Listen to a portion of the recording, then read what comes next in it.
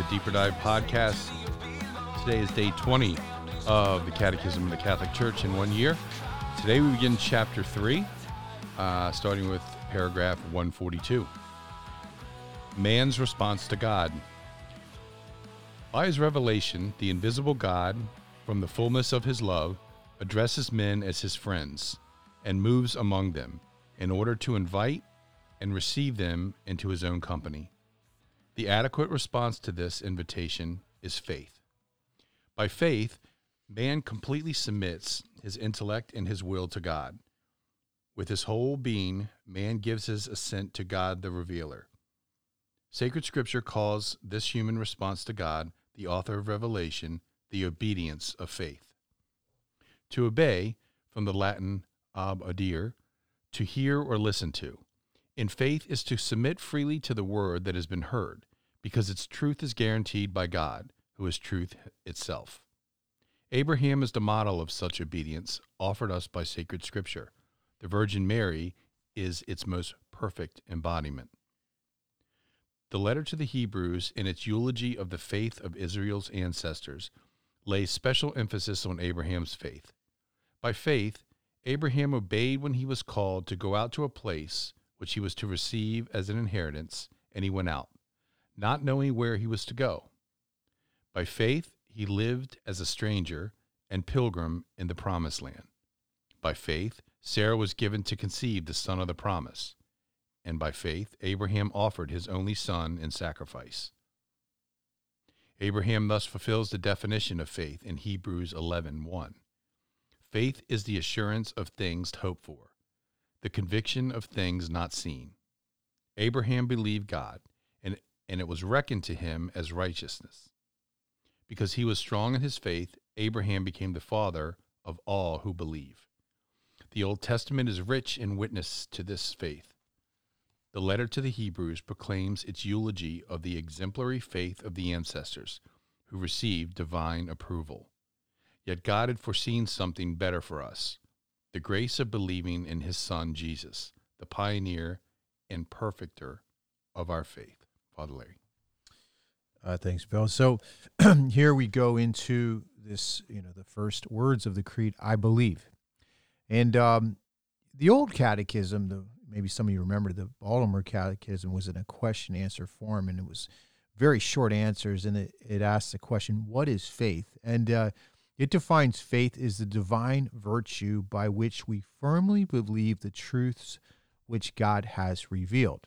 All right, so it's one thing to know something exists. It's another thing to actually do what God tells you, and that's what faith is, a response to God's invitation to believe in him and to follow what's best for us. There's an old anecdote you've probably heard about this. Charles Blondin, he was a tightrope walker in the early 20th century, and I think it was probably even before that, and around the turn of the 20th century, and he used to extend ropes from high places from one side to the other. And one day he got pretty cocky, and him and his trainer put a rope between Niagara Falls, and he walked across it in front of thousands of people. And when he got to one side, there's crowds on both sides. His trainer, basically, the guy.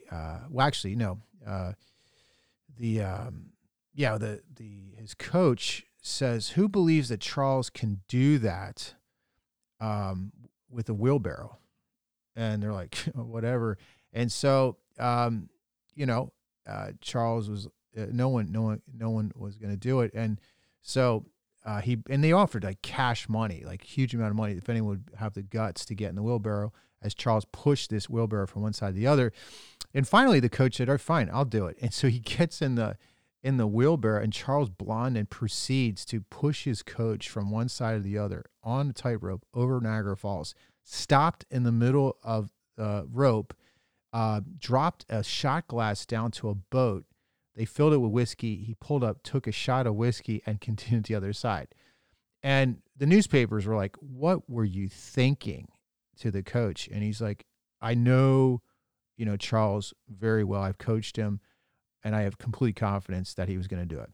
And that's essentially what faith is. Faith is having confidence, not just in a human person, but in God made man, Jesus Christ, that knows what we're supposed to do and how we're supposed to get there. And that's what faith is. It's an obedience. And as it was said in Latin, ab audire, which is to hear or listen to, but it means to listen with the intention of obeying.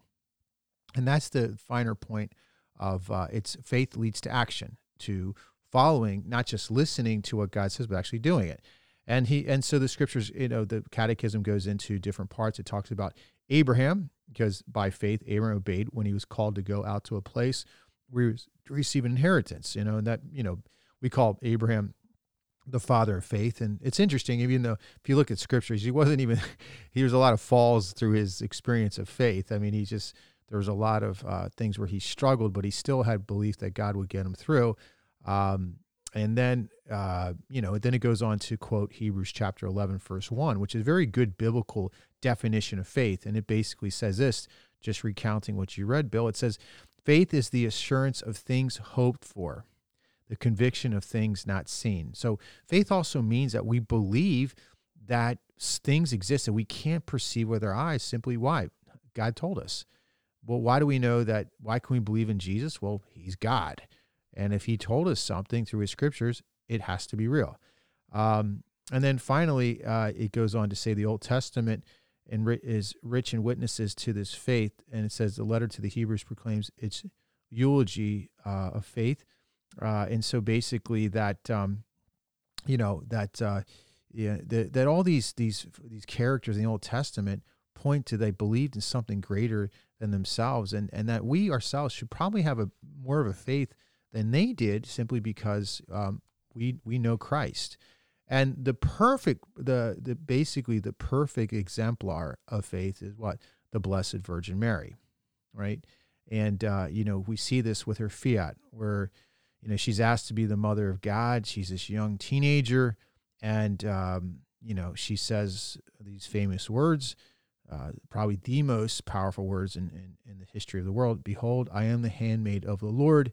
Let it be done to me according to your word. Right. So that's faith. Like I don't know, Lord, how this is going to happen, but if you say that I'm going to be the mother of God, so be it. And there was a huge risk he was taking as not quite married yet, and all this. He just believed that God would make it happen. And he goes on to say in this final paragraph that she continued this journey of faith until her last ordeal, when she was beneath the cross watching her son die.